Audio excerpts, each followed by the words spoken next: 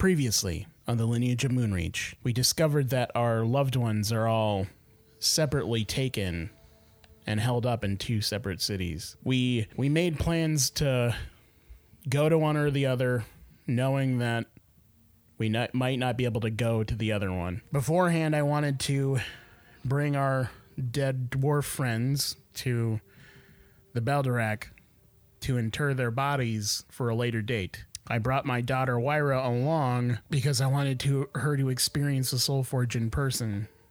Unbeknownst to me, Agriman and the souls of the dwarves had more plans. Also, Pinwin and Gorbel, for some reason, went into the Bag of Holding, and they're there now.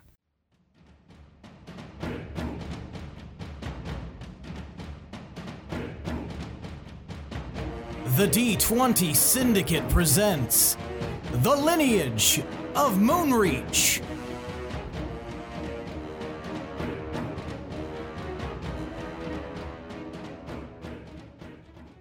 Welcome back to the D20 Syndicate podcast. Oh, yeah! What?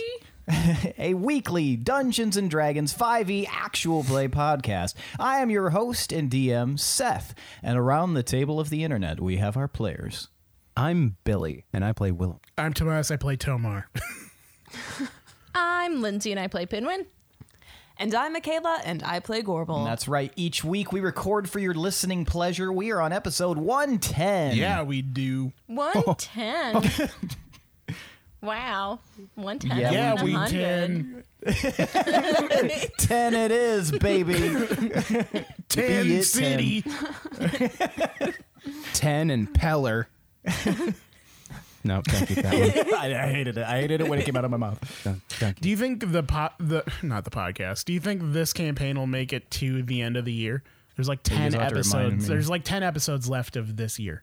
So, Will we get in? Man, that's 10 wild. episodes? It seems like we were just like chatting about the Halloween release episode. Man, that Feel was like it that too. was almost a year ago now. That's Yeah. wild. That is wild. Yeah. Back before the Over- chocolate milk famine. Over a year ago, we were giddily talking about our next characters for the next campaign. Like in June of last year, we were like, oh, yeah. my character has Oh. changed like 4 times since then. Yeah, mine's changed. All right, well, I think it's time for tonight's Around the Campfire question. Oh, yeah! Okay. Tonight's Around the Campfire question is, tell me about a famous, ancient hero from another nation, what their most famous act was, I said famous act was, and how long ago they lived. Also, they should be dead by now. And we'll go with Gorbel. So the one I chose is from thousands of years ago. I don't know how many exactly. Thousands but is good. Sorry, go ahead. also accurate. So No, I missed it. It's good. Shush. That's fine. Meets the criteria. all right, let me make sure I meet everything so I get full points for this campfire question. It was a guy from Zugo named Foyaga, and he started that style of Zugoese fighting, and he did that because he frequently worked on boats, and back then the boats were kind of like these flat, almost like rafts, so they were kind of hard to balance on, so it was a very like low to the ground style of fighting that helped you keep your balance as you did so. And that's what he was most famous for, is developing that. It's still used today. Very nice. Thank you, Gorbel. Willem, do you need a minute? I might. Tomar. Back before the time that Veldolin was Veldolin, in Avstand, there was not quite a hero, but an infamous warrior named Glod the Bloody. And he was a werebear. And from all accounts, he was the first werebear. People don't know if he was like ever human, but he was like 8 feet tall. And he had a really big great axe. And he was known so infamously because he developed a way that you could single-handedly fight frost giants, and he could chop right through the place where their kneecap meets their like calf and stuff, and then bring them down that way. And yeah, he wasn't really a hero, but he really liked killing frost giants. So that's what It's a he's hero known in my for. book. Yeah. Fuck a frost giant. He also fucked a frost giant. And that was also a bloody affair. Willem. So my hero is from Corcoligo. Nice. He didn't really have any martial skill to speak of, but what he was most famous for was developing a writing style that is conducive with satire these days. He was kind of the first to trailblaze what's kind of referred to as breaking the fourth wall. And he started publishing these stories in his local paper. And what he would do is essentially write diary entries or journal entries in the perspective of somebody made up, essentially. And what he did was try and spread these stories to other nations so that they might gain perspective of other people's situations and scenarios.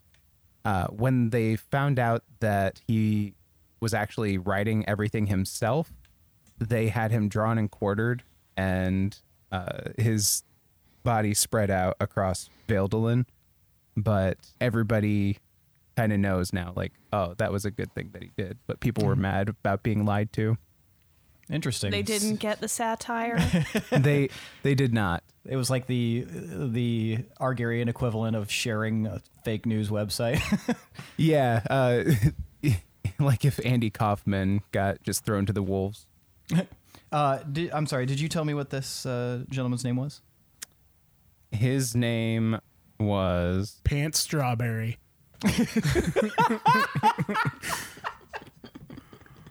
What? I love it. That's so good. Attorney at law. Esquire. Esquire the Third. No, his name was Sully Mungo.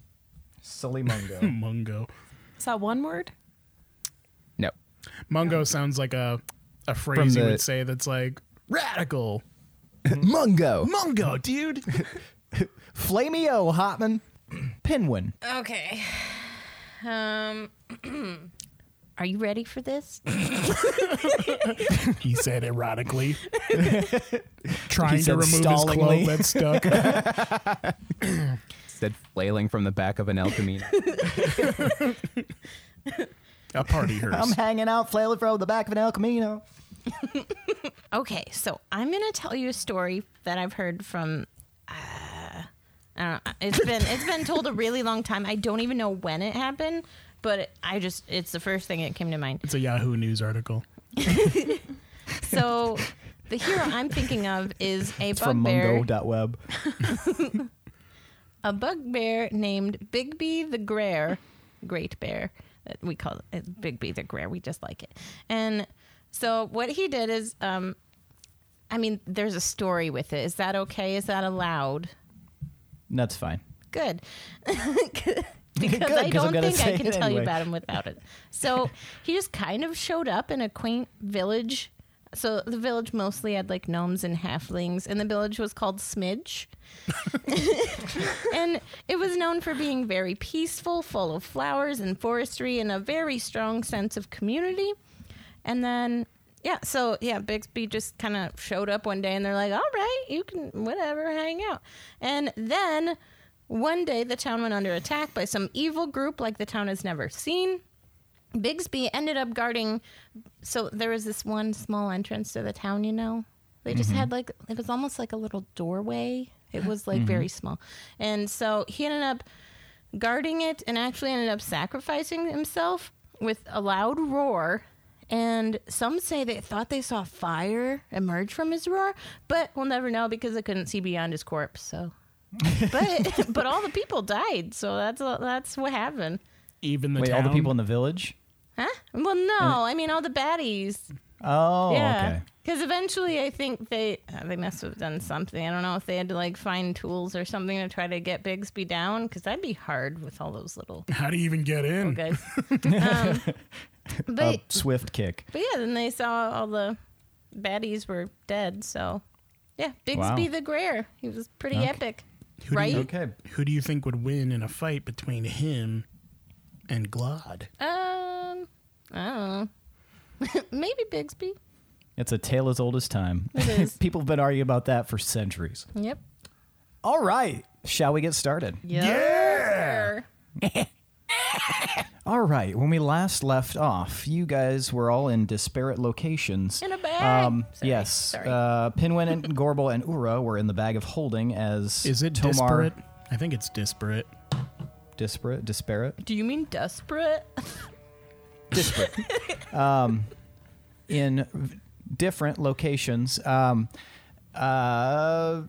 Pinwin and Gorbel and Ura were in the bag of holding because Tomar could only take so many people, and they slunk into the bag of holding and were floating around in the ether, the void, if you will, inside the bag of holding, and had heard Dildane's voice, and they saw a shimmering light in the distance, and Dildane promising that he had one of their friends with him. Tomar, you were... Disparate. Tomar, you were in Wirekrag, and you had just seen a marvelous transformation as Wirekrag reached out and basically enraptured your daughter and had spoke as to her future, which Wirekrag indicated was still probably a ways off the greatness that she would achieve. But for a low, low price of $29.99. Dude, God I know me that's now. your god and all, but he just enraptured your daughter, dude. You gonna let him do that? But so yeah, you have witnessed this, change. And Willem, you were sitting in the tavern in Wolf's Rest, Oh, I forgot he never went. Jesus. waiting to see what kind of transpires after you have learned, much like the others, that different people you care about were taken. Your beloved Shigara was one of those taken, and I'm sure underneath your usual exterior there is boiling rage. Now, we are going to start with Willem. Mungo. Willem, Monday. as you're kind of sitting there at the table, you had been talking to Len, and Len had indicated that he believed that for successful venture, you should focus on one city, as he, based on the information that he has, he thought that trying to divide the forces to focus on more than one was a bad idea. However, as you're sitting there, you hear off in the distance The fucking Olympics. Is Tommy summoning the Dragon Zord? no, that's Sued. you hear it ring out again from out somewhere outside the tavern, and suddenly the door pushes open and you see Brahm standing there, and he looks a little like kind of a little mussed. He's like frantically looking around, and he spots you. Willem, someone has arrived in the lock. You've got to come. Where are the others? Who's arrived? What are we talking about? It looks like a royal ship. Do we know from where? Is it flying It any looks like flags? the flag appears to be the Queen of Rothia's. How did they get here so quickly? You've got to come. They're getting using that close to the season hub. 7 technology. Apparently. All right. Koth, Rufus, you guys want to accompany me?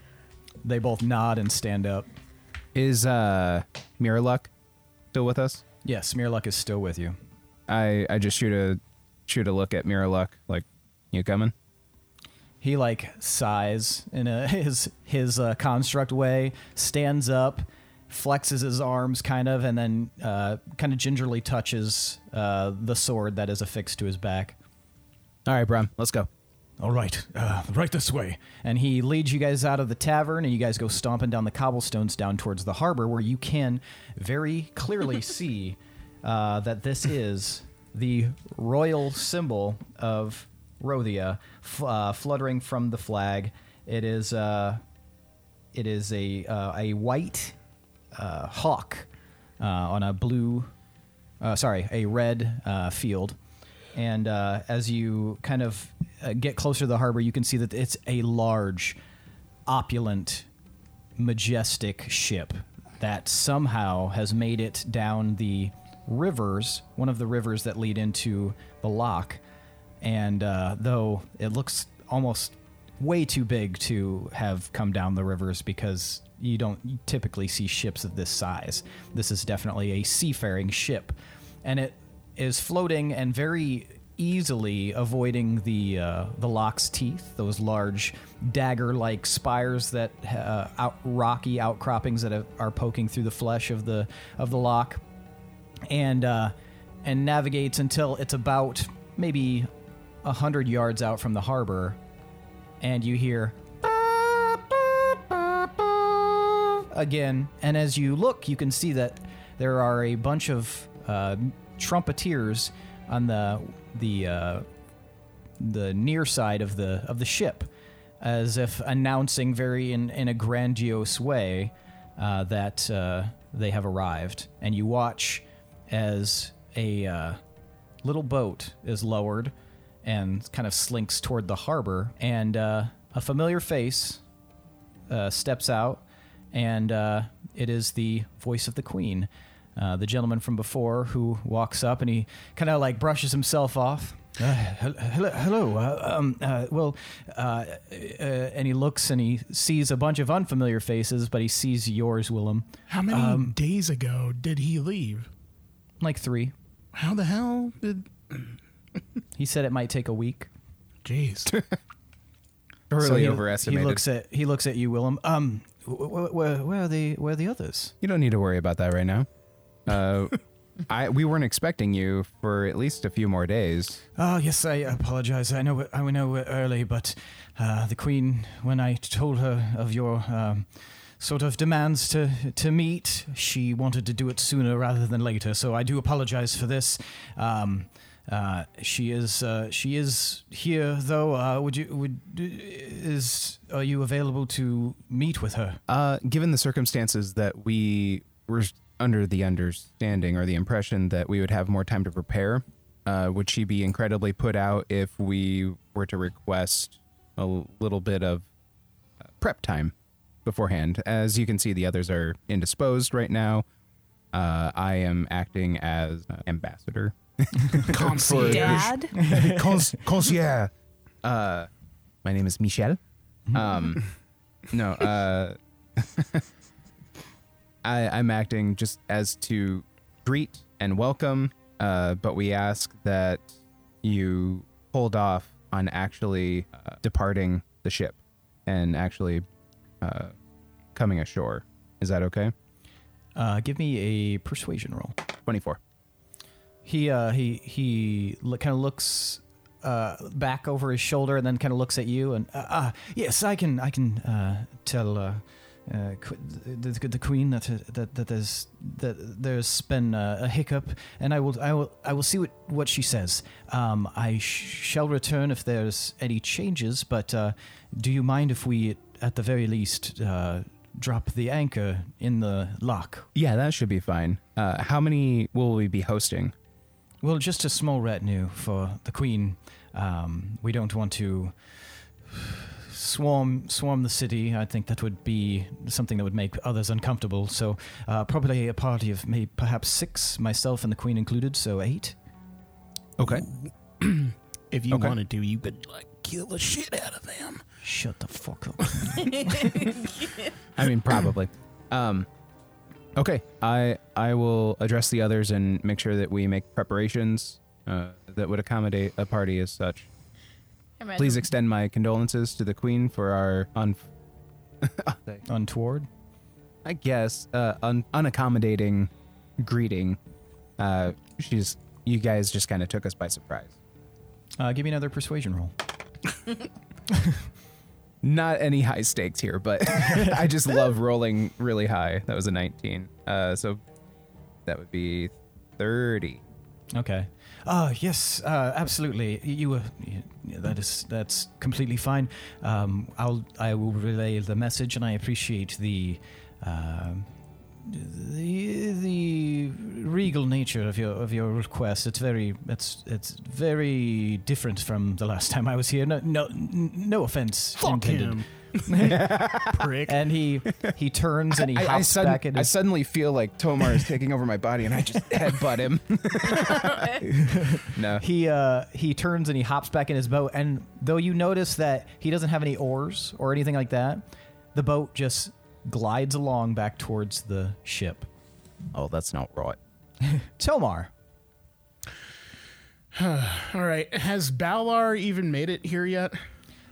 He has not made it there yet. I'm just checking on Wyra right now to see if she's okay. Like, wiping her tears away and looking at my other family, seeing what's going on with them. They all seem very taken aback. Wyra has now quieted down, and it seems like there's something. Her eyes seem to be like flitting around as if she's looking at something, maybe almost like she's reading something, but she's just kind of looking around, but not at anyone there, almost as in the blank through air. things. Yeah. Okay. Well, I'm gonna sort of not understand, and I'm gonna try and look in the direction she's looking. But You don't see anything except she's kind of looking in the direction of the Soul Forge, but also just kind of like a blank area around it. You can see far on the other side, there's people hard at work. there isn't anything in that basin, is there? Where I dropped the other stuff. The what? There was like a basin that you put stuff in when you're making the other things. Oh, the little like the soul workbench, Yeah. essentially. You'd have to go over to check. You're not near it. I'll stop over there real quick, waiting for Balar. Yeah. As you kind of examine it, you can see that it looks like it hasn't really been touched since the last time you've interacted with it since since the time that you guys were kind of fighting Aro above Warkarag there, and so you've had some time to like come back and forth, and all your tools are set where they were when you last left, maybe a few weeks ago or however long it was. It's hard to remember at this point, and but yeah, nothing looks out of place. There's nothing new, and it doesn't look like anybody else has been fucking around with it. Okay. I'll go back and I'll wait. Okay. Eventually, a little Karagar comes like marching up. Tomar, Valor wants to talk to you. Were there any other Kargar in there, or gnomes, or anybody that saw what happened just now? Yeah, there definitely were, but one of the kind of the weird, maybe not weird, but one of the maybe admirable qualities about them is that they've been so accustomed to weird shit happening from the Soul Forge that it doesn't really bother them to see things out of the ordinary happening. They know that they're working with the Wolves of Moonreach, specifically Tomar, and weird shit tends to happen around you. And while they may have looked up and kind of like raised an eyebrow at what happened, nothing that really made them pause. Okay. Almost as if they're kind of blasé to the whole. Hey, to it's the a whole event. Wednesday. It's a living. Yeah. Okay. Yeah, I'll follow him.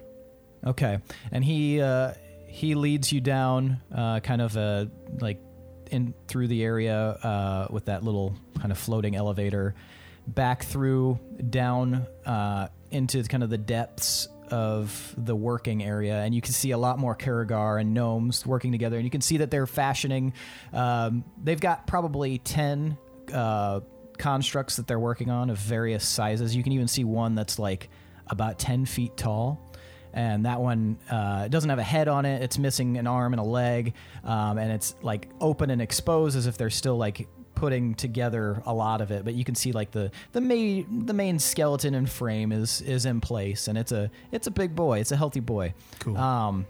And as you kind of like mix around through there, you can see Balor kind of like limping through, and he sees you, and he raises his hand. Oh, Tomar. Hey. And he like comes up and he grasps your forearm, and he puts his other hand on the outside of your arm and kind of gives it a firm pump. You're sounding a lot better, my friend. I've been working with the healers to fix this. It's slow going, but it's yes, as you said, it's a little bit better. Very good, very good. I know I had called for you, but you said you wished to see me? Oh yes, I'm still a little injured with my leg, so I'm not able to make it up that elevator. So this is as far as I can go at the moment. But I wanted to meet you here, so I thought that would be better, so you didn't have to come all the way to me, and I didn't have to go up on top of Werkrag. That's smart. Mad respect. What can I help you with? A couple things, actually. So you'll see these people here, these small children. They're actually. He looks at them. Clan Iron Fist. You might have seen them at the funeral, but these are my children, and I introduce them one by one. They have your look, except this one. And he kind of looks at Wyra. Yeah. Is she of the same clan? Yeah, she is of the same clan, but Good. there was mystery surrounding her and her birth. Her mother had a vision about her, and that her name would be Wyra. And you can see this mark on her face. And I thought she was surrounded in prophecy, so I brought her here to the Soul Forge because I wanted to see just what would happen. And I wish you would have been there to see it, because the Soul Forge reached out and spoke to all of us, saying that she was chosen and her future lies with the Forge. Yes, I did not need to be there. I heard Werkrag's voice as I was approaching. Oh, okay, well. And he kind of like regards Wyra a little bit, and he stoops down a little bit. You can tell it kind of hurts his hip, but he like stoops down a little bit and looks at Wyra. He keeps like about 5 feet of distance, and he kind of like walks around her slightly, as if he's like searching for something. And then he like turns and looks back up at you, Tomar. Yes, the Werkrag surrounds her. I'm going to gently pull him away from them, like about a good 10 feet, so I can talk to him privately. This child, she's important. She's not like me. I stumbled upon this power, but she was born with it. She needs to be protected at all costs.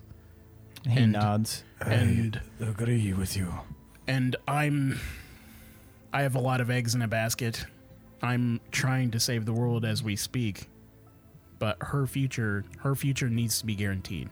Her mother was recently captured and taken to another city, and I'm not sure when we'll be able to save her, or if we'll even be able to save her. And our home is not defensible. We've had so many people swoop in to attack or kidnap people from there. I was wondering if you and the Kargar would do me this great favor of watching my family here, finding somewhere where they can't be harmed or located until I can return. And He shakes his head and puts his hand up. You don't need to request. We will do this. It is the least we can do for you, for reigniting Werkrag. I pat him on the shoulder. Thank you. I don't even know when or if I'll be able to return here. I don't know. I don't know where this will take us. And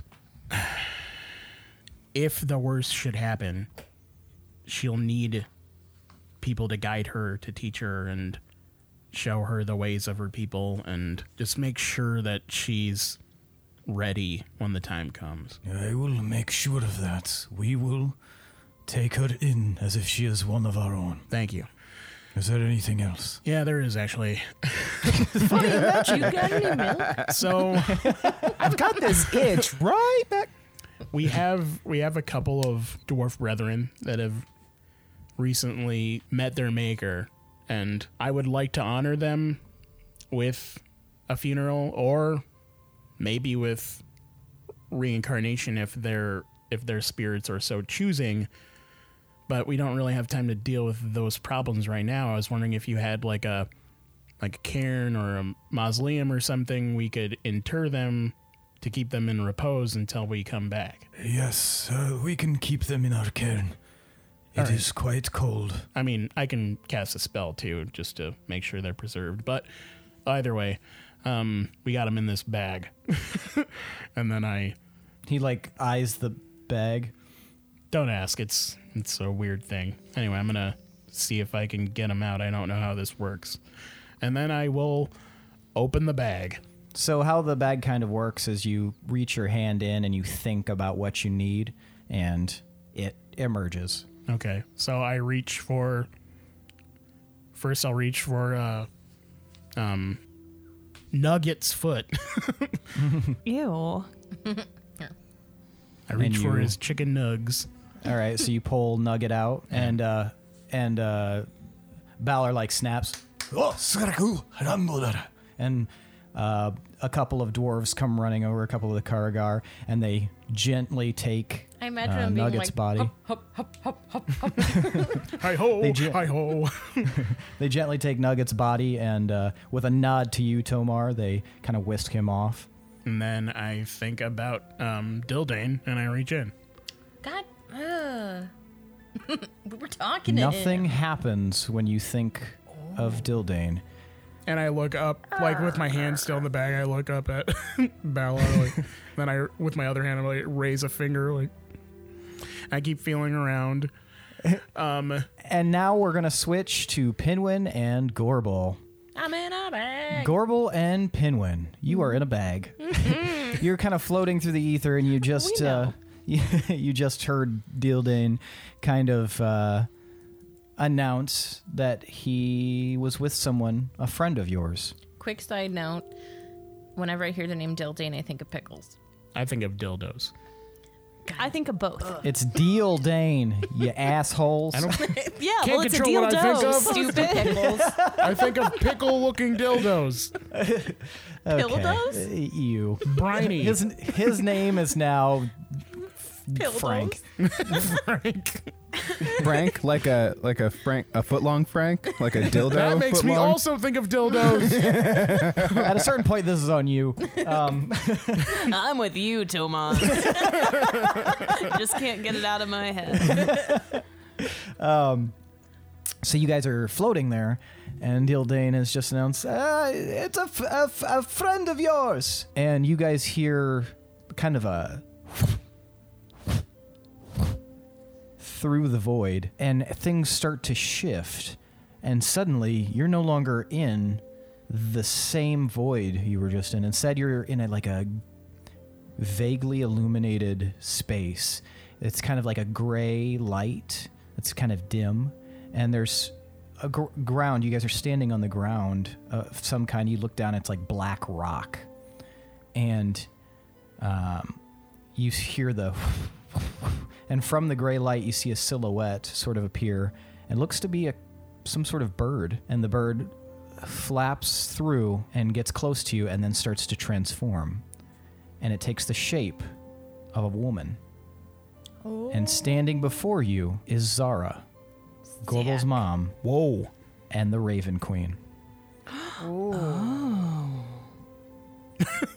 Cool. What's up?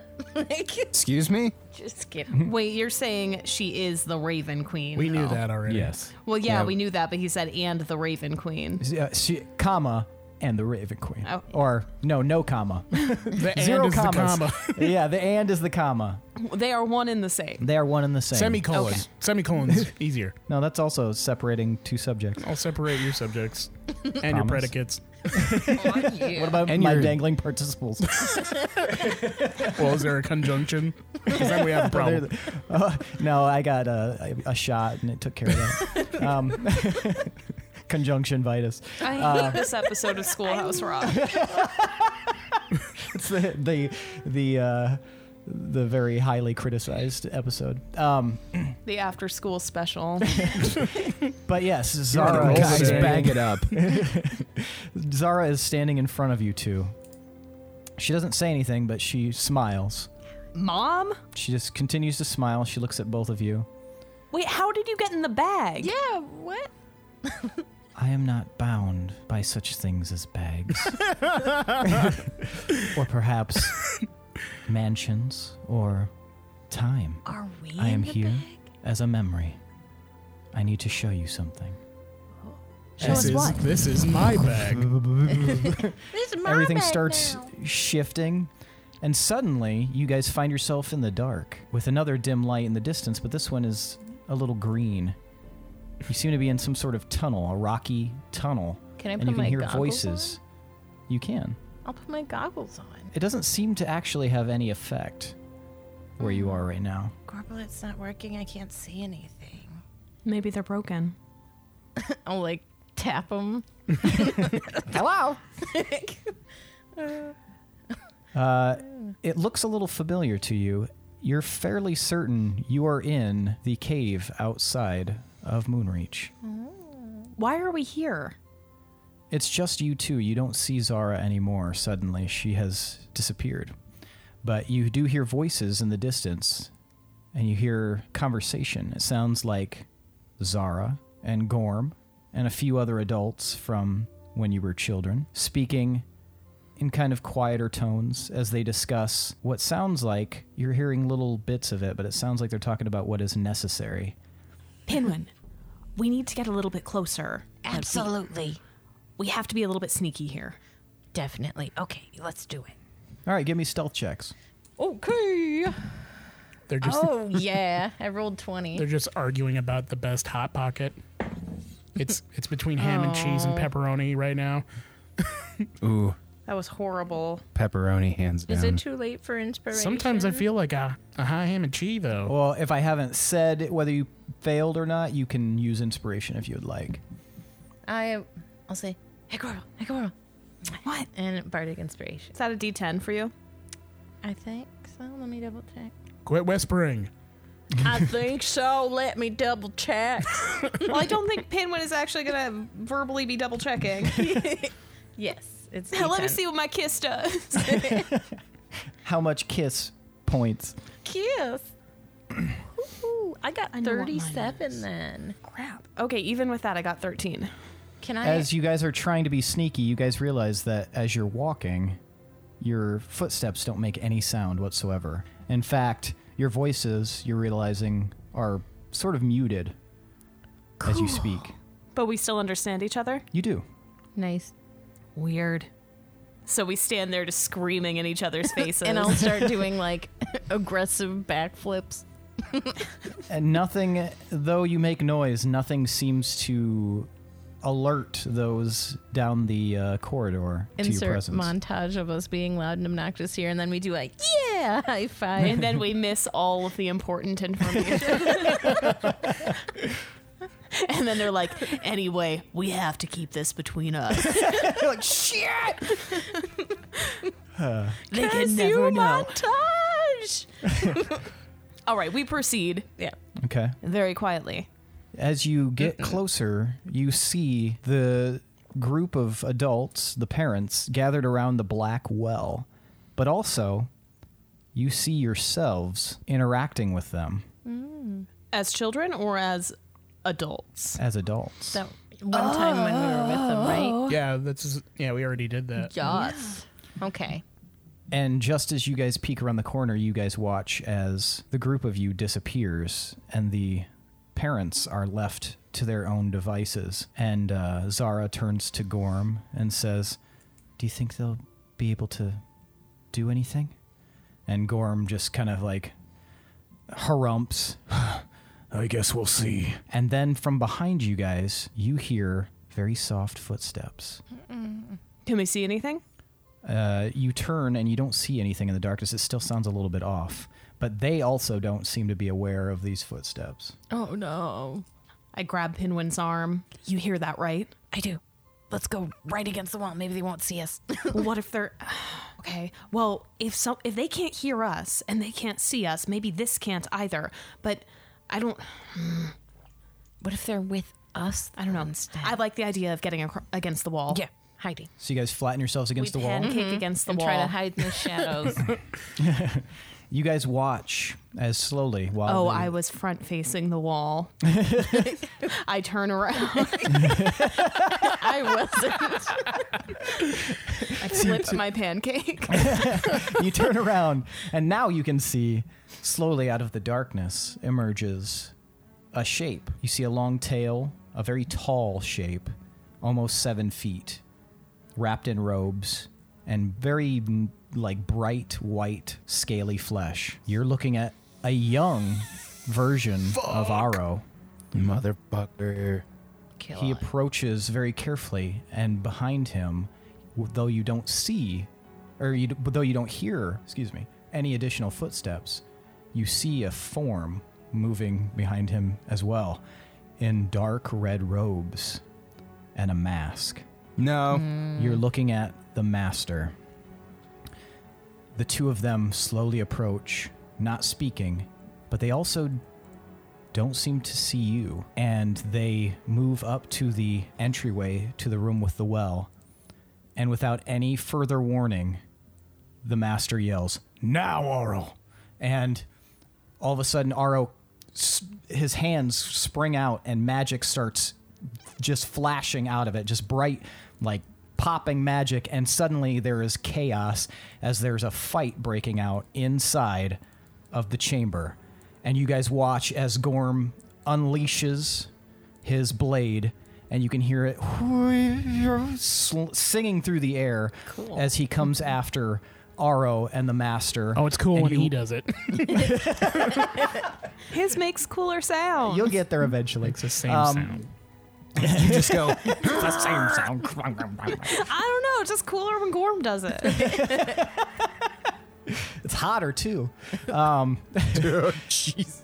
And he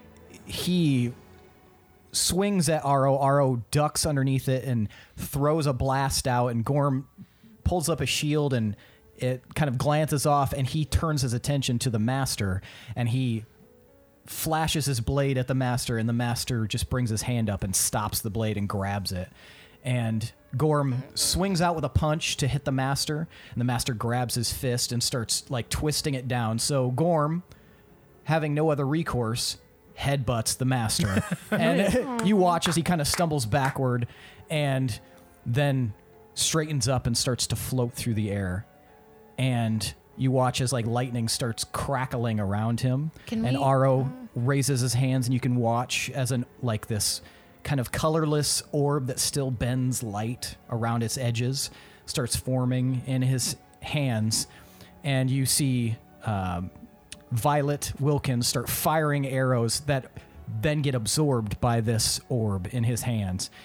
Everywhere she fires, his orb is in the spot, and they just disappear into its depths. It's an absorb orb. It's absorb. And then as you guys are watching, you hear another set of footsteps. These ones are much quicker. Heavy boots running down the path, and there's a flash of light behind whatever this figure is, and the two of you see a silhouette, tall, very muscular, with long hair. And give me a perception check, both of you. Mandorin was here too, right? Yeah. Oh, no. What'd you get, Pinwin? 34. Okay. I can just never roll well on a perception check. I consistently roll ones, twos, Gorbel, and you're just threes. so shocked by what's going on. That's a 6. Okay, so yeah, Gorbel, you are kind of enraptured by watching the parents interact in this way and have a big battle royale in this cave. Whereas Pinwin, these people, you know who they are, but they're not your parents. So it's easier for you to kind of not be as invested in what's currently going I'm on looking at it more when you hear. objectively. Yes, exactly. Like a movie. And ooh. And you see the flash. You also see the flash, Gorbel, but it's out of the corner of your eye, whereas Pinwin, you had heard the footsteps, so you looked right at it. And the two of you can see this large silhouette with long, flowing hair. And Pinwin, it almost strikes you as the silhouette, because you can't see the features super well, almost looks like Beldan in a sense.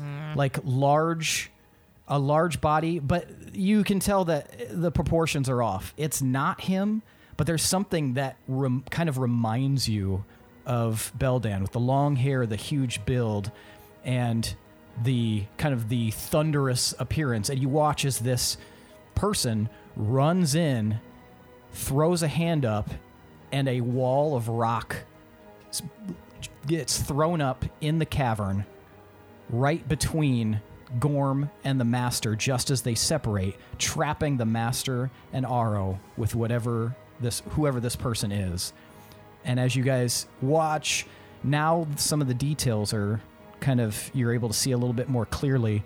Whoever this person is, they have a big beard, also long. Their hair is long down and kind of in locks.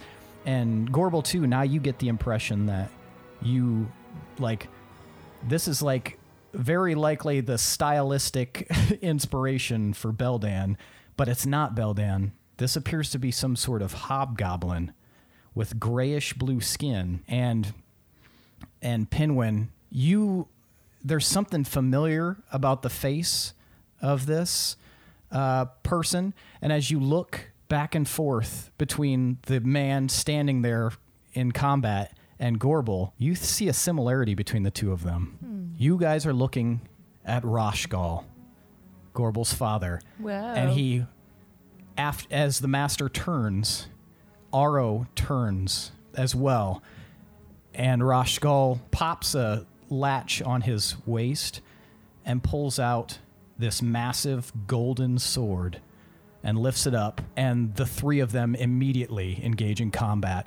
The Master looks, well, as far as you can tell from behind the mask, as if he wants to immediately kill this person, and he throws his hand out, and you watch as the kind of the area around Roshgal starts to shift and change, and he swipes through whatever was happening with his golden sword, and you watch as it dissipates.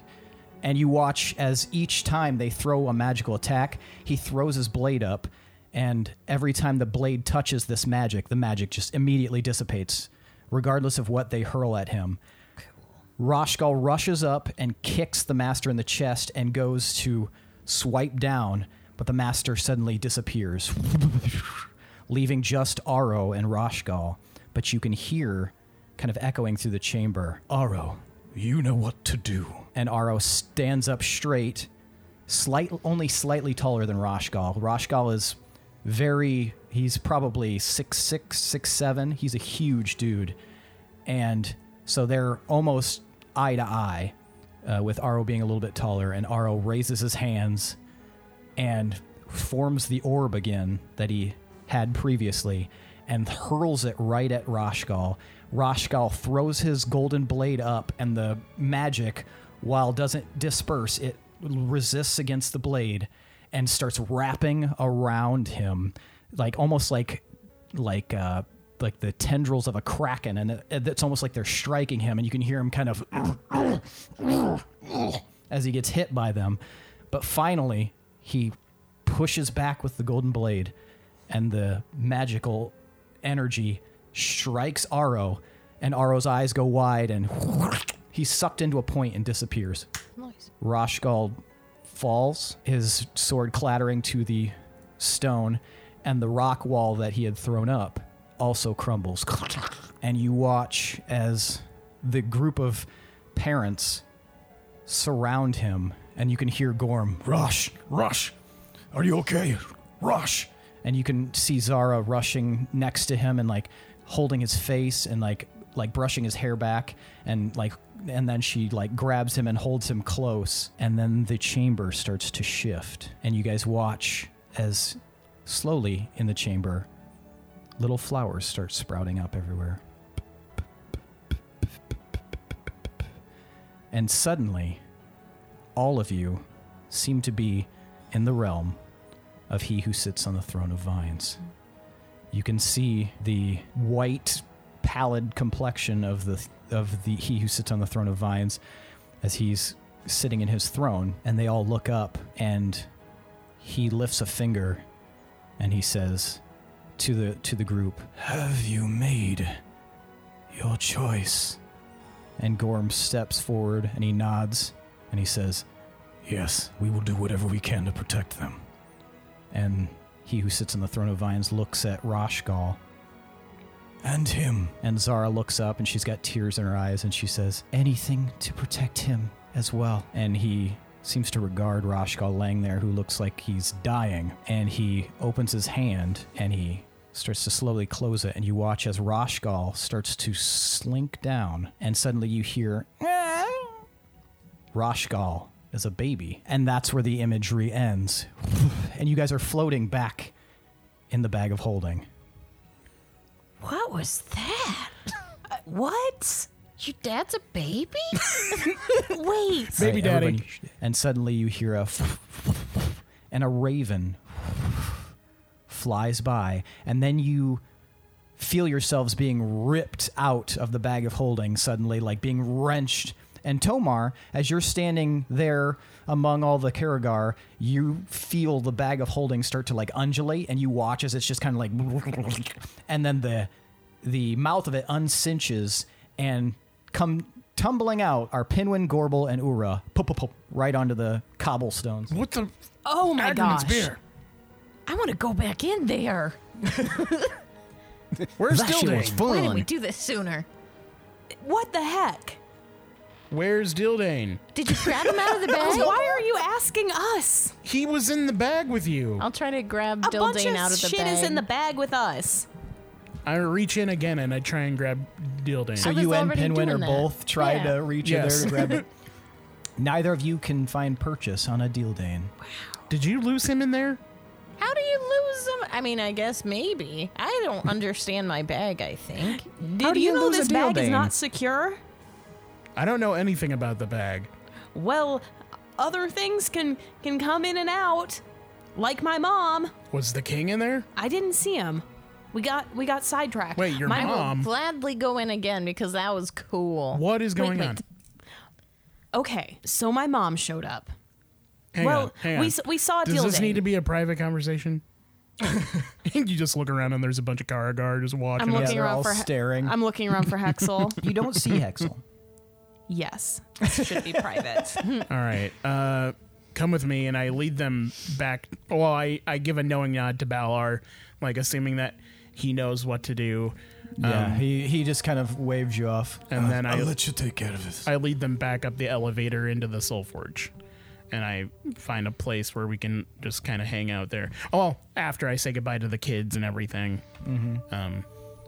So you say goodbye, and then you guys walk through that like all white chamber that you guys remember where you found Romar, and then you ride in the floating little elevator up to the top of the city itself where the Soul Forge is. And it's a big flat plane that goes off about 300 to 400 feet in each direction. It's a big circle. And then it just a steep drop off, and you know you're suspended above a gigantic, like, yawning cavern. As we're doing, like, as we're moving this whole time, I just keep, like, looking at my bag wide-eyed and, like, kind of peeking in there, just like, what? On our way there, I tell them what happened with Wyra in the Soul Forge. And I tell them my plans to keep them here under safety and stuff, and how crazy everything was outside the bag.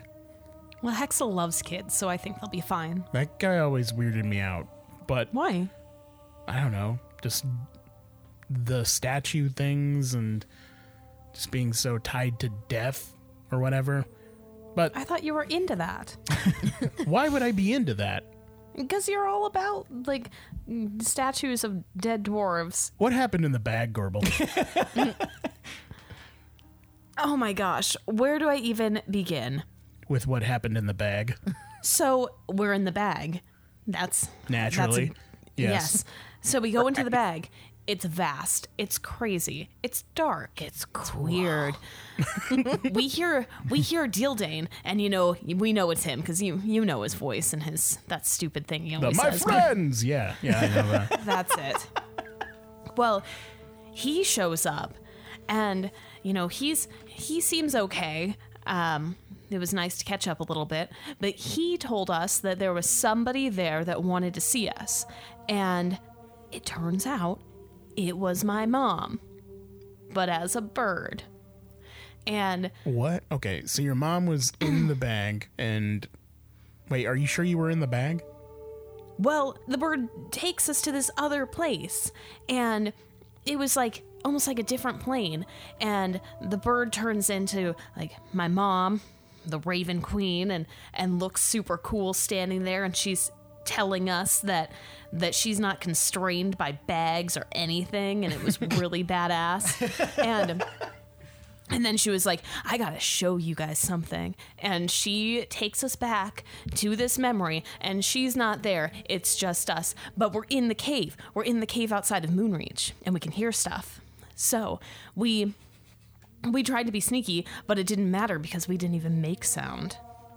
Nobody could hear us. We were the night. Cool. So we're in that tunnel, and we can hear voices, and it sounds like our parents, but it also sounds like us. And we creep forward, and we listen, and we look, and it's us. It's us seeing them, us as adults, seeing them with us as babies, doing whatever they were doing. Oh, so when we... You remember the time? When we met them in the past. Yes. Okay. So it was that. Yeah. And it was crazy. Aro showed up. The master showed up. They started attacking. And then this dude comes out, and he looked so much like Beldan. It was creepy. But it wasn't Beldan. It was Roshgal. It was my freaking dad. It was her dad, man. It was so cool. It was my dad. And he comes up, and he's fighting, and it's really crazy. He's throwing up walls of rock, and he pulls out this super awesome sword, Hang and it's on. blocking match. What? Okay. Your dad, what? Let her finish. Why does he look like Beldan? I don't know, but there's more, and I have a theory. Okay. So he's really cool, and he has skin like me, and he's throwing shit up, and he's looking really badass, and they're fighting each other, and then he doesn't do so hot, and he falls. And the wall comes down, and all of our parents are still on the other side, and they rush around him. That's okay. And then we were all transported into the realm of he who sits on the throne of vines, and we saw him, Father. checks out. It wasn't Lewin, it was Father, and they're all talking about how they're going to do anything to save us and to protect him, and they're referring to Roshgal, and then he turns into a baby. What? Yeah, her dad is a baby. I know this sounds like that time that I ate a ton of ox meat and got really sick and then got that fever, and then I kept waking up and telling you about those crazy dreams. Well, I it was know. uncooked. I told you not to eat it uncooked. They said that's how the locals liked it. We were in our hometown. I've been away. Trends, wait, culinary wait. trends, You catch on. Shut up. You mentioned a sword, right? That Yeah, your dad it was had? gold. It was gold, and it was blocking magic, and he was like, The Master's magic? yeah, and Aros. Does that sound familiar to me at all? Give me a history check. 14. No, it doesn't really, though I guess vaguely in your mind, you can remember just a very, just a fleeting memory of your dad talking about one of his old comrades who had a golden blade that was said could cut through spells. That sounds like a very useful blade. Did you see what happened to the sword? No, I didn't. But I think. Wait, no, wasn't Beldan older than us? He was. How old did that baby look? Very, very babyish. Was that Lars? Oh, I don't know. Why did it look so much like Beldan? Right, it could have been Beldan. But we Is were... Beldan your dad? No, Beldan was older than us. Yeah, so how does that work? I mean, how old were Oh, we but then? Beldan. But maybe were we on pause because we were in that realm for a while? I don't know, man. I don't know. Who's that? Who's Maybe my he's- baby dad? Maybe it's Smoochie, maybe it's Lars. It could be anybody. But he looked like Beldan. Smoochie looked like Beldan. I No, should specify the face did not look like Beldan, but like the way that he kept his hair, his size, like even like the way he wore his armor was very Beldan. So it's safe to don't say understand your it's clue. So it's safe to say that maybe Beldan knew him and looked up to him and styled himself in a similar fashion. perhaps That's what I was more trying to imply. Sorry. Okay, so that might be Smoochie. I don't know, Maybe. but But or Smoochie was Lars. already born, wasn't he? Smoochie was already born. So maybe it's Lars.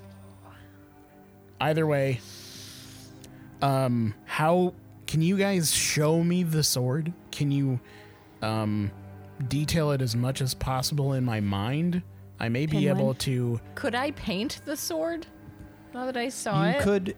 You could probably do it if you give me performance. Okay. Well, come over to this basin with me. And while you're doing that, we're going to switch back to Willem.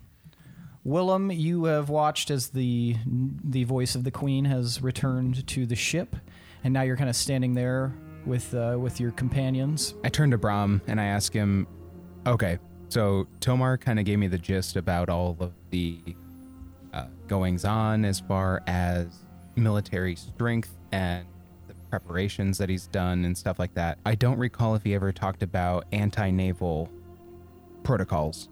What do we have just in case Well, this goes south? I think Billy Button. typically, I'm so sorry. Oh, naval. Billy Button, is that what you said? Belly Button, but Billy Button too now. We have a lint gun. That sounds so cute. Sorry, Billy. Button. You just watch him Button, like Billy slowly Button. lower a noose around his neck. Brahm looks at you. well, naval repulsion wasn't exactly key. We always assumed that the teeth of the lock would be a great deterrent. Plus, it was always unlikely that a large ship that was capable of warfare would come down the rivers. So it seemed already defensible. But I suppose we could develop something. Are you thinking of attacking the ship? I'm thinking of defending against the ship just in case. These people showed up very early, very unannounced, and very oddly, like you said, from a vantage point that they shouldn't have been able to. So that in itself, whether they intended it or not, is very threatening. And so I think that we should absolutely be on the ready I for agree. some sort of surprise attack. What do you suggest? What do we have for ranged weaponry? We've got dozens of archers. I'm sure there's some among us who could fire long-range magical attacks. But Constructs. I'm not there. Sorry. as far as actual machinery or tools, we don't have much in the way of anything like ballistas or anything like that. Disappointing. I know our recently departed possible turncoat friend Rory was working on a project with and for Tomar with these constructs. Yes, they were Did working. he have an understudy or somebody that was following in his footsteps that could operate and possibly militarize these constructs just in case we need defense? I suppose so.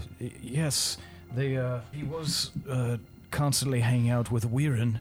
I would say that Weirin probably would be the best person to approach on that. Do you want me to find him? Definitely get word out.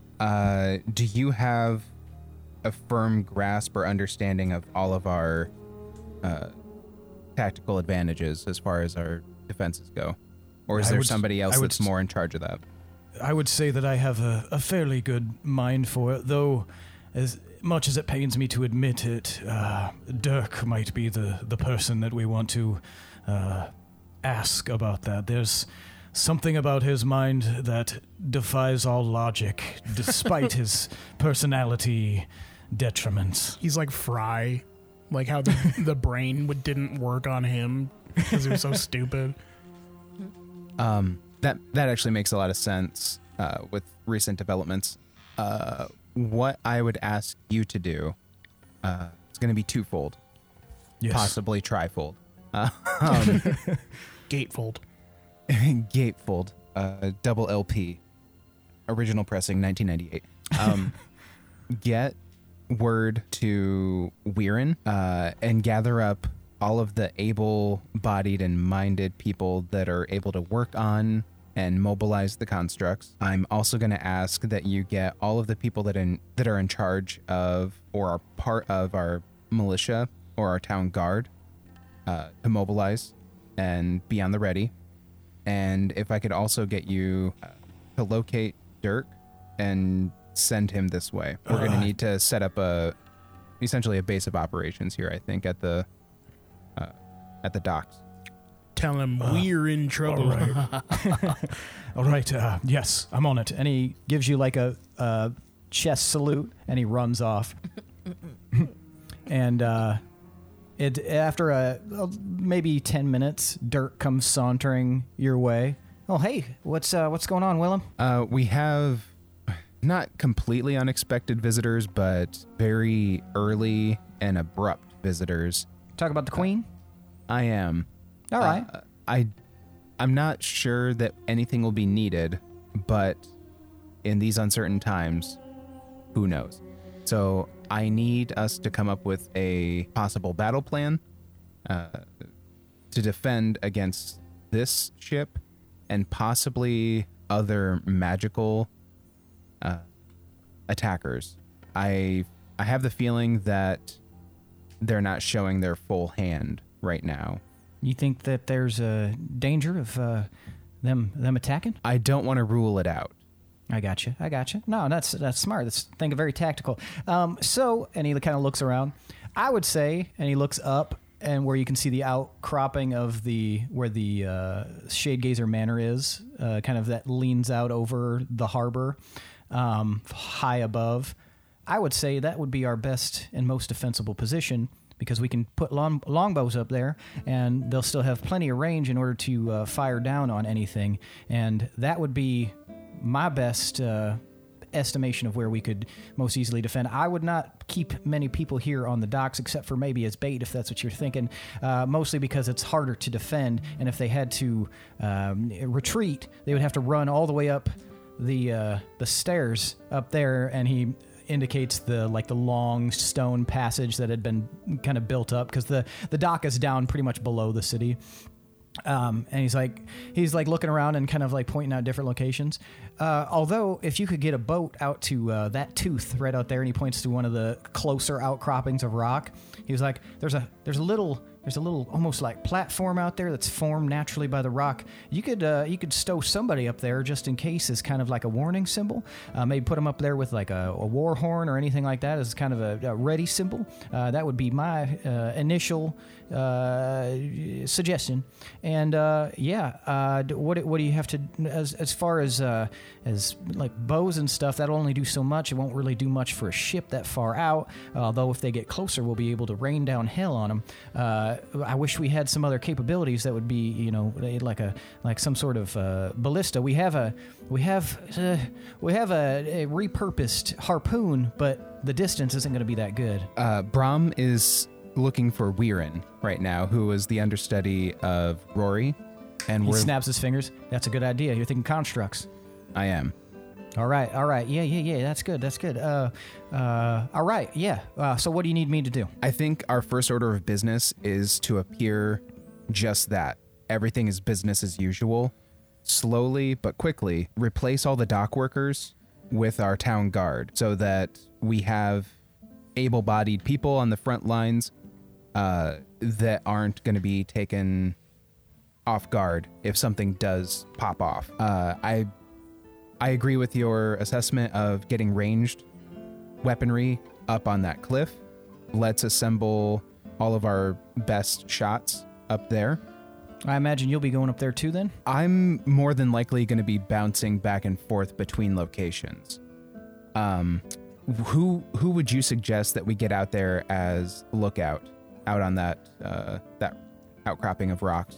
Well, the only person that would be able to tell him to go out there would be you, but I would put Brahm out there. Do you have a second choice? I mean, I suppose there's a few other archers, but Brahm's got good eyes. And can I roll insight on his intentions for Brahm? Yeah, do sure. Do I know if they have like some sort of history? Yeah, you can roll insight. Let's see. Okay, that just seems like wasting. But he's I'm wasting my Brahm. but he's supposed to be on our team, right? Oh, reliable talent. Fuck yes. Okay. 20. Or no, sorry, 19. 19. So normally when you like interact with Dirk, you kind of get the impression of like kind of a bumbling oaf, but you notice that when he's speaking about tactics and stuff like that, there's a lot more confidence in what he says, and it's almost like he's viewing it as like a exciting game almost, and you don't like sense any malice. But you do think that he's always been very forthright. So if you did have any questions as to why, he'd probably answer. I turn to Len. Who would you suggest we put out there as lookout? I would suggest whoever is has the most to lose by this all going south. Maybe yourself. Maybe, as Dirk suggested, Brahm. Though I don't know much about Brahm other than that he is a very good shot. He was very, very highly regarded for his archery abilities. It sounds like, either maybe you or Brahm, and I know you wanted to kind of go back and forth. Of course, I could go out there if you want, though. I mean, no, we'll need both of you here, just in case the tides shift. Forgive the saying. That's a good one. So I like that. I like that saying. I have not yet heard that, but I will add it to my repertoire, and that way I can, when I'm interacting at the tavern, I can be like, "Oh man, fight starts breaking out." People are like, "Oh, what's going on?" I'm like, the tides are shifting. Is the Chaos Company still in town, or did they leave? They are, as far as you know, still there. I think we'll utilize Brahm as lookout, but I want to arm him with something. Just in case they do try to mobilize and they have more ships that try to come more inland. Let's talk to Let and see if he has anything that Brahm could use to kind of toss in their pathway to limit their mobility. And I look around to see if there's anybody else that I can see or think for a second, because I've got Koth and Rufus here with me too, and Miraluk. Mm-hmm. Do I see Vocha's dragon or any of that? You don't see it down there. You could assume that it's probably up in the actual like vicinity of the main portion of Wolf's Rest. Okay. As long as our friends are susceptible to the idea, I believe having a bird's eye view can behoove us as well. And I think I'd like to ask Vocha to maybe fly. I guess what time of day is it? It's getting close to evening now. Okay. Do we have what's the weather like? Check. According to us, it was fine out. Maybe a chance of flurries. Yeah. McFlurries? You were the only ones saying that. Look at the calendar. It'd be funny if they're just there for niceness and they don't attack at all. But it is good of you to be planning for this.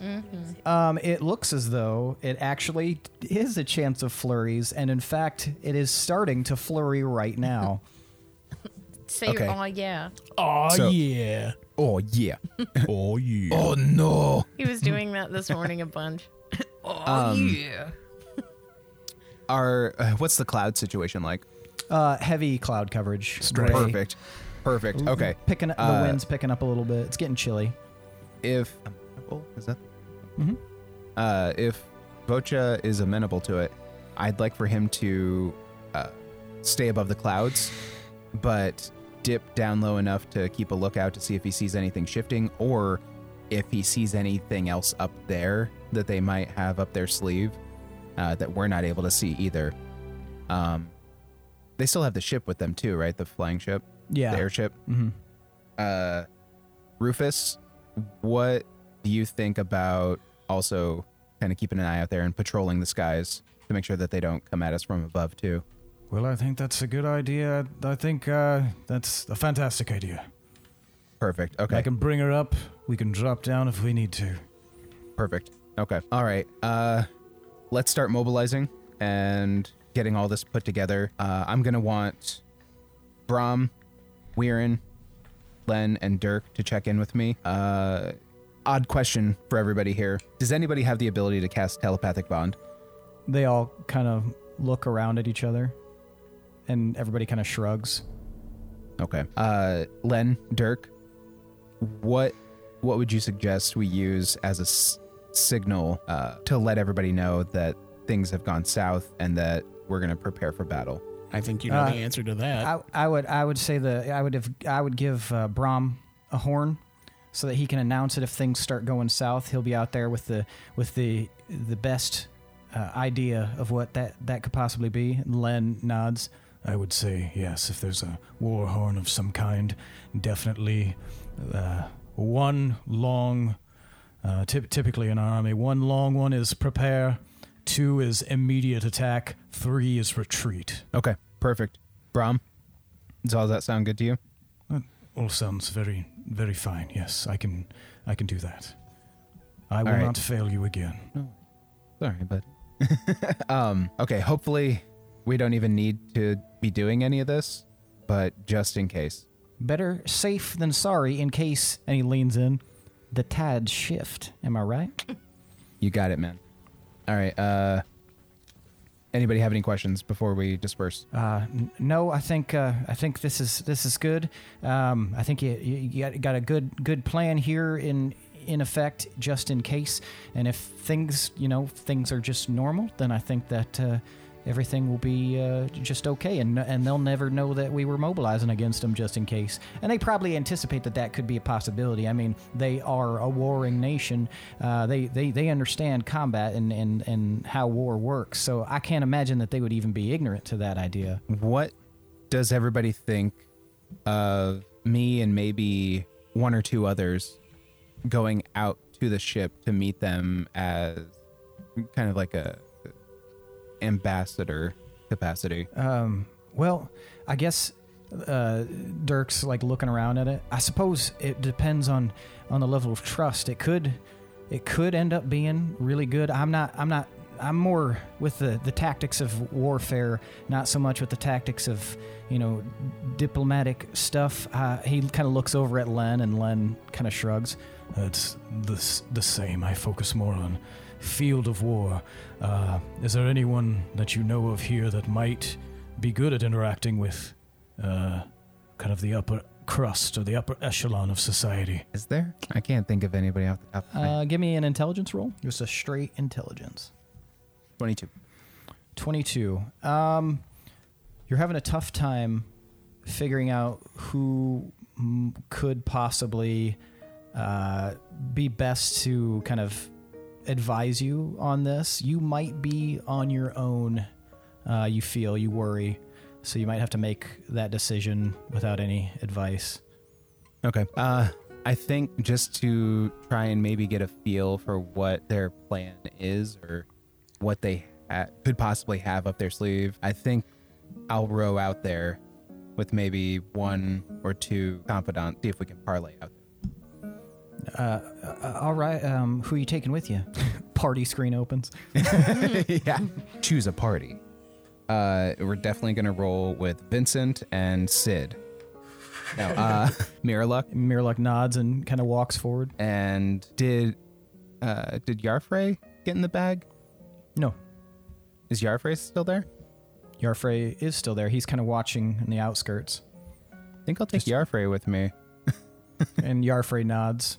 We're sure And that he he walks didn't forward. come to the Soul Forge, right? Pretty sure. Okay. I think it was just Ura. Yeah, I think it was just Ura. Yeah, I feel a lot better having like an ancient dragon and an archfey going with me. And He the said two of out loud in them. front of everyone. Oh shit! I said the loud part quiet, the quiet part loud. I mean, oh no, you guys ever hear of Dildane? What's he up to?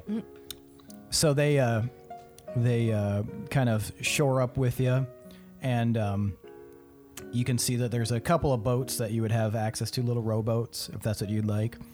And Yarfrey looks over at the boat and then looks at you. I'm not exactly super comfortable with the idea of getting in that little thing, but I'll do it. Do you have trouble swimming?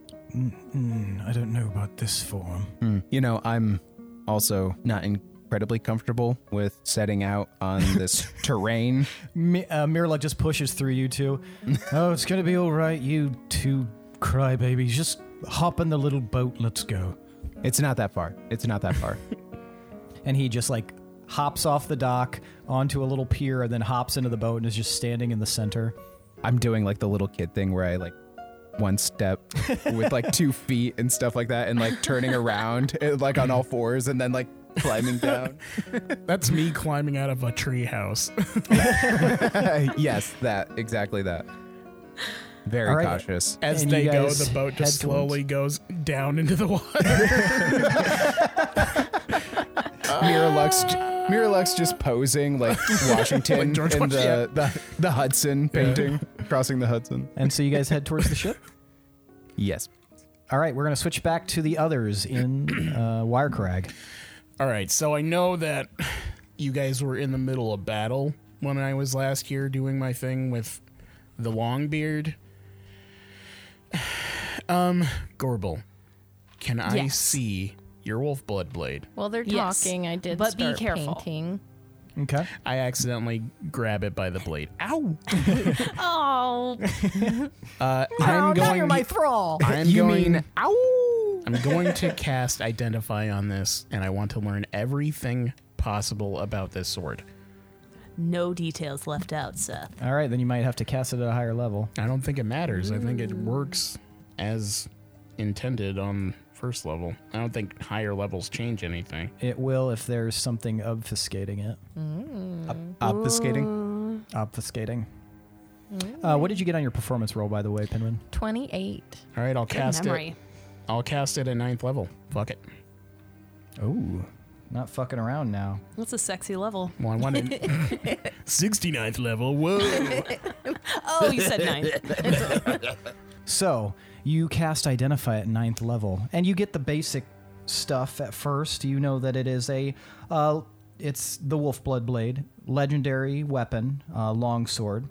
It is it has a 1d8 attack slashing, and you know that it's a crooked and dangerous looking longsword with a black blade and a bloody hue. The edge itself appears serrated in sections as though the very teeth of the blade itself. The blade is poisoned by wolf blood, the most poisonous plant in the world, and any creature hit with this weapon must make a con save at disadvantage or take an additional 1d6 poison damage. On a critical hit, target takes an extra 2d6 damage.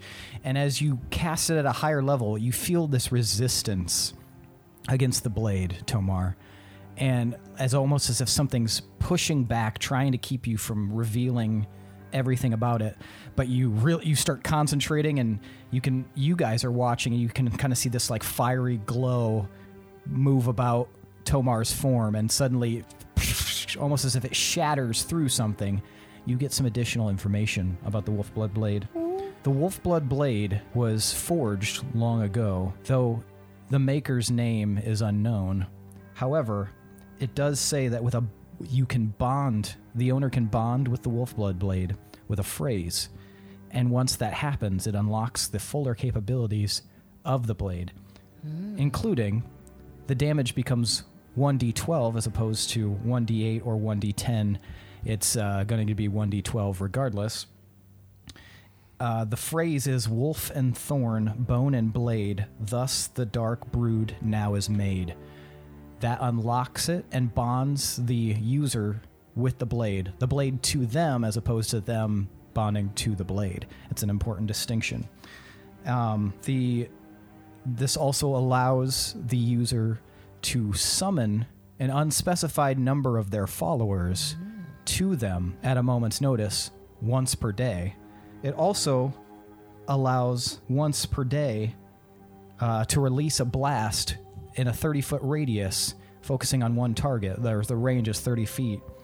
And if that target is under 100 HP, they will instantly die. It also has the quality that it can pierce abyssal-made creatures and constructions, and any attack with an abyssal creature after it's been bonded does an additional +3 to an abyssal creature.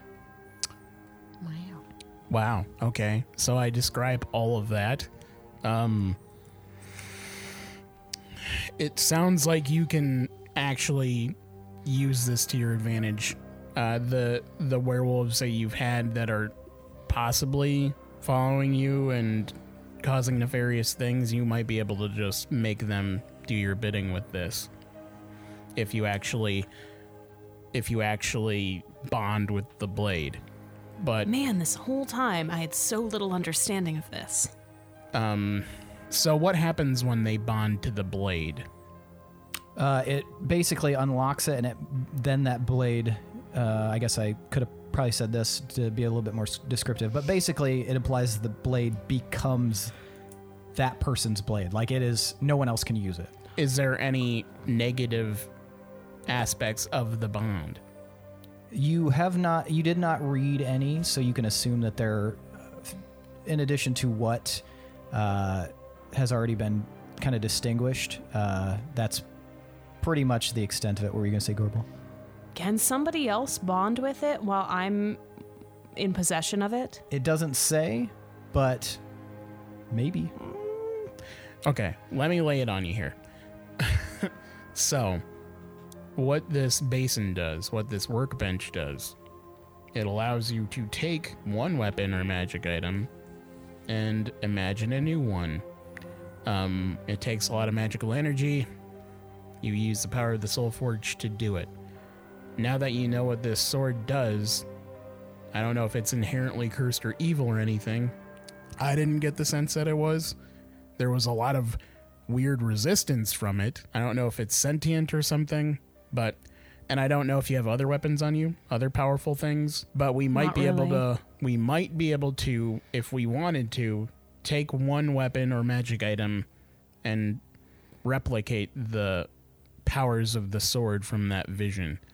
I don't know where that sword could be in real life now, but it's possible is what I'm saying. If you guys have anything you want to change or maybe create something different, we could do that here. If it was something that we thought was important or worth the time. And I don't know where we're going after this, but I don't know if we're going to be back anytime soon. So this might be the last chance to do anything like that. I know that I gave up Steel Song, I gave up Karag's Fury, and then I got the Longbeard from it. But I've been working with this thing more and more, so we might be able to control what we make next out of it. But that's up to you guys. I don't know what gear you have. Well, I don't think I should give up the wolf blood blade, since I already have some wolves out there. What's interesting is I don't know what would happen if you did to those people. And Yeah. And what happens if you summon them and you summon Lila? And is she gonna be evil, or will she, no matter what, be suffering to your will no matter what? Well, I'm wondering if because I'm not bonded to it, they have some sort of free will or the ability to become loyal to someone else. Well, if you're gonna keep the wolf blood blade, I highly recommend you bond with it. Oh, if you're yeah. going to do it, because we might Definitely. need that to hit the chrysalis at all. Absolutely. What did you say those words were? Wolf and thorn, bone and blade, thus the dark brood now is made. And I can just say it like right now, and you think it'll bond me? Yeah. Does there have to be any kind of ceremony to it? No, you just got to be holding it. Okay, give her here. I hand it back to her. Hey, Not Sorry. with Well, the point. you're familiar with this. You shouldn't have cut yourself. I didn't cut myself. It's just a little screen. Okay. All right. Pinwin, give me a little music here to get me in the mood. I'll bust out my loot. Did I paint the sword though? Is that done? Yes, the image hangs in the air. Okay. Oh, I was like planning on using like my dad's paintbrush. Yeah, so the image okay. hangs in the air. Oh, gotcha. Okay. And I'll bust out my lute and start playing a song. Okay, so Pinwin starts playing like this nice, elaborate little ditty for you. All right. Here I go, you guys. Wolf and thorn, blood and blade, thus the dark brood now is made. It's bone and blade. Ah, shit. This is like Army of Darkness all over again. Just fuck up the incantation. Edit that out. All right. Here I go, you guys. Wolf and thorn, bone and blade, thus the dark brood now is made. And everything starts to dim around Gorbel, almost as if like a shadow falls over her. I don't like that. And you can't see anything around you now, Gorbel, Guys. except for the sword in your hands, which now kind of glows with like this dark purple light. And you hear a voice behind you. More of a, it's a voice, but it's like almost like an animal, like guttural growl. And you hear, I see you, Wolf Queen. Do you unlock the power of this blade? Yes. She Alright. asked And the from- darkness. from the darkness, a gigantic clawed furry hand reaches out and touches the blade and like wraps around your hand as well, holding onto it, and it's a very tight grip. Tomar, you suddenly see the forge spring to life and a shimmering light strikes out of it and hits the darkness. And just as this grip is getting super, super strong on you, Gorbel, the darkness disperses. And you can hear, all of you, a voice in your head, "Not in my presence." And the light recedes into the forge again. Ooh, you pissed off Aggerman. Back to you, Willem.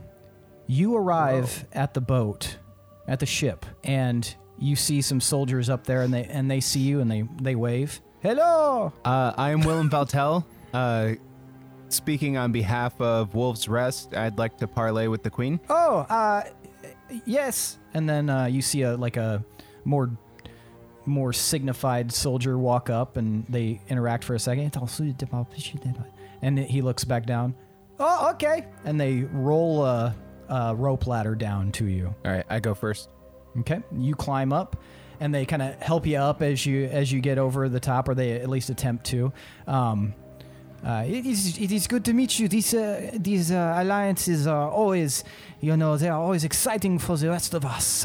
It is very exciting to see you here. Our queen will be very happy. And you watch as Yarfrey comes over, and then floating up from the boat comes Mirlock, and he sits down, and the soldiers kind of look at him like with awe. That is a cool trick. That is very cool. And they like start like interacting with each other and like nodding and looking back at him. And the more like signified soldier, you can tell he's maybe a captain or something. He looks you up and down. Right this way, sir. And he turns and starts marching towards this large center cabin. However, just at that moment, out of the corner of your eye, Willem, you see a flash. And then another one. And as you look out, you can see these big portals opening up. And from the portals emerges ships, but they're not Rothian ships. Oh, okay. They're Veldalinian ships. And then you hear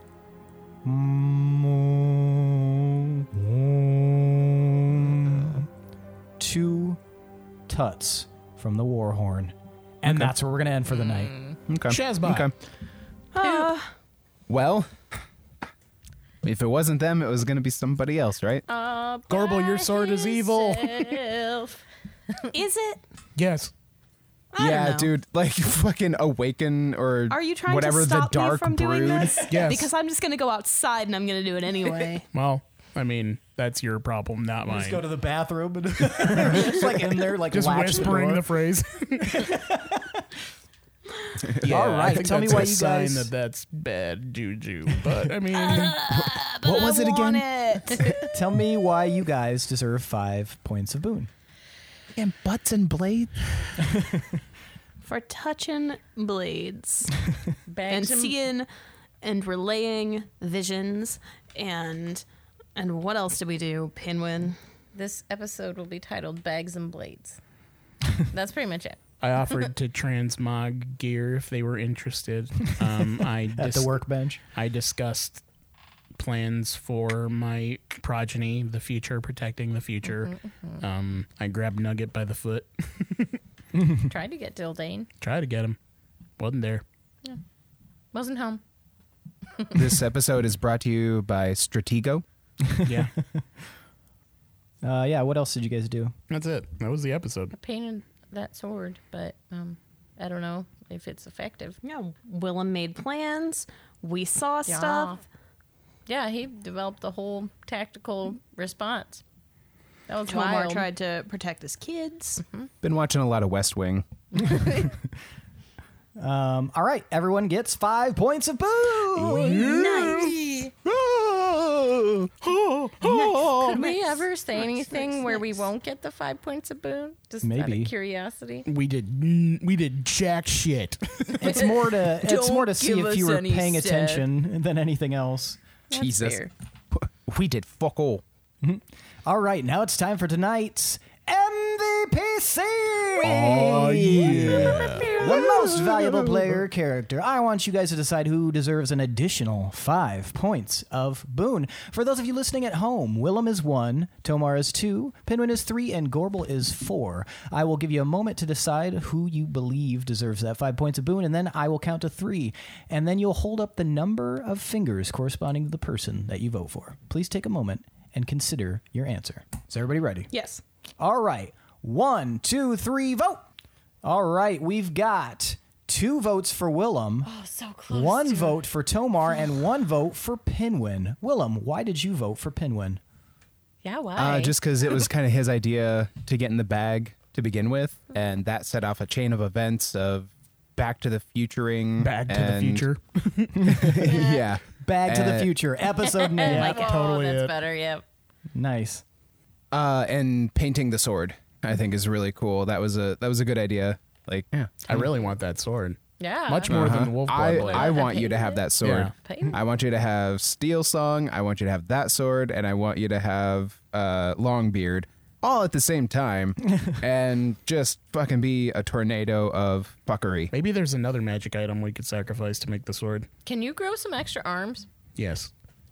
Just hold one in your teeth. Okay. Yeah.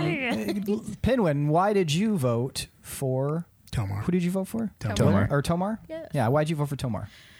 Because I thought it was good that he made future plans for his kids, and that was a nice moment. And then also, like, yeah, he found out stuff about Gorbel's blade that we've been wondering this whole campaign. Hey, yeah, I did. That was pretty dang wild.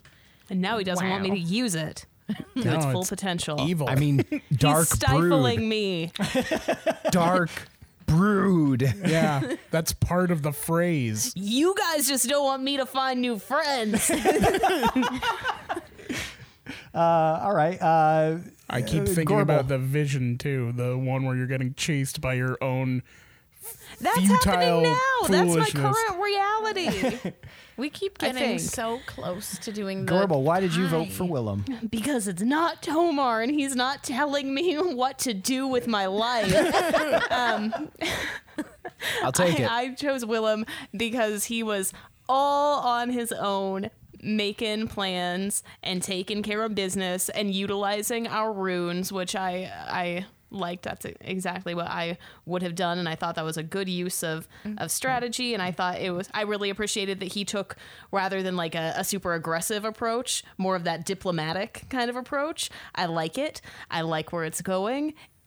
And you can still add your sneaks with it. I think it's good. So I like the way he did that. Omar, why did you vote for Willem? Absolutely. He was full on like Battle of the Blackwater, making preparations on all fronts. He had stuff planned for using Let's potions. He was deciding who to put up on the higher perches for ranged attacks. He was utilizing my constructs. He was getting shit done, and he was doing it very intelligently and without anyone to hamper him. Just holding down the fort. So we should just. I'm sorry, I just started laughing because Lindsay put the Yeah. applause up. We should just keep Yes. Willem in wolf dress forever and have him be the mayor or something. All Stop right. letting us get in your way. We'll just Stop be over holding me here. back. You could do your thing. That means tonight's MVPC is Willem Valtel. Take your 5 point spoon and use it to defend the city or something else. Yeah. All right. Well, that's it for tonight, folks. It was a jam-packed episode. I guess we're going to see what fucking goes down in the next one. So definitely keep subscribed, keep listening. Thanks to Chad Piper for that awesome intro song. Thanks to Adrian Von Ziegler for that beautiful background music. Thanks to all of you listeners. We really appreciate you. We love you to death. And please, if you're listening and you enjoy what you're hearing, go over to iTunes and please consider giving us a 5-star rating or leaving us a review. Any reviews that we receive, we do read on the podcast. Also, consider checking out our Patreon. We've got tons of tiers and extra special goodies that might entice you to help keep this thing going, because it's definitely the season, if you will, for considering the chocolate milk famine, that things can be a little bit more difficult, but we're still making episodes. We're still going out of our way to make sure that we can provide you the best content possible. Thank you, Lindsay, for the applause and the applause emoji. You can And also yeah, just- email us, send us fan art, send us inquiries of any kind. We love questions. Yeah, questions about the show, anything. And if you check out our Patreon, you also have the ability to donate campfire stories to us to read and labor over. Which we love. Questions, not stories. Don't give us stories. Please don't give us I campfire mean, you stories. could give Yeah, us don't give stories. us Unless they're Stories. really salacious, then we might read them. And then she said, "I don't know who you are. Get the fuck out of my house." As she unbuttoned her parka. Because, as I mentioned earlier, it was quite cold. I hope you like but hot yeah. chocolate with marshmallows. How do you like this? Thanks for listening, folks. Once again, we really appreciate it, and we'll see you next week. I am your host and DM, Seth, and this is the D20 Syndicate podcast, where we go on adventures so you don't have to. Adios! Bye. Oh, yeah. Oh, it's crossing the Delaware. That's my I'm an favorite idiot. position.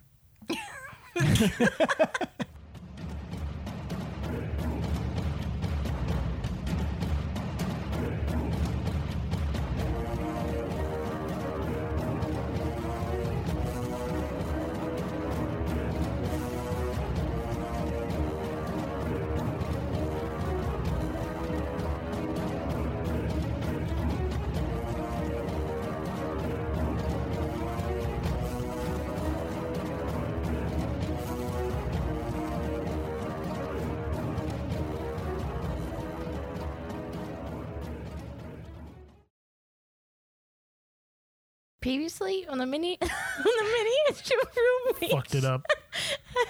Previous. If somebody dies at someone else's funeral, do you think they try to do a 2-for-1 deal? I don't know. I feel like there's a They just, documentary about that. There's room in Roll this the- fucking thing. Roll them over on the casket and tuck them in. Yeah. document. If we do like a head to toe situation, that'll probably work. We don't want face to ass.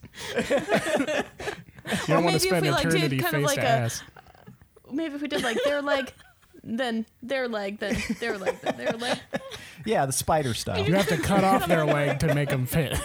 I was gonna say scissors. Oh, jeez. Yeah. I mean, that would also work. You just connect them together, drop them in. Hang we're on, going I got a now. bunch of bungee cords out in the pickup. We can make this work. That's okay. This happened. Same thing at my mama's funeral. We'll be just They fine. have the casket, and then they have the other dead guy on top of it, and then they use the bungee cord Yes. on top of him. Then it Yes. comes loose, and he flips off on the highway. They're carrying. Are they transporting him in the back of a pickup as well? Yeah, with they an didn't open have a casket? hearse that day. I was like, oh, they put him in an El Camino. A convertible Classy. hearse. Of limbs flapping in the wind wildly. People are driving by and honking. Woo, yeah, party! Oh, your bungee cord come undid. You got yourself a weekend at Bernie situation back there. You got to fix that. You might want to pull over and fix that. Or pull over and party with them. You Yeah, got a you- wacky inflatable arm flailing corpse back there. And you know that wake is going to be lit. I'm going to do a pant strawberry off the half pipe. Or a tease medieval. That sounds cool.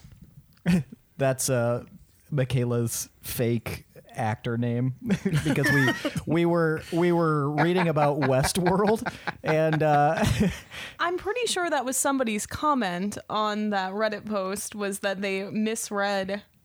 no, you headline. you and me were talking about it, and we were talking about how it looked like names because it said for season 2, creators of Westworld tease medieval and Roman worlds, and we were like, who's tease medieval and who's Roman worlds? And tease medieval just became like our fake actor name. That should be our band I like name. Tease medieval. Bag to the future. Yeah. Yep. Is that what you guys said? Yes. Did you guys say bag to the future? I'm so sorry. Good one, Billy. Good joke, man.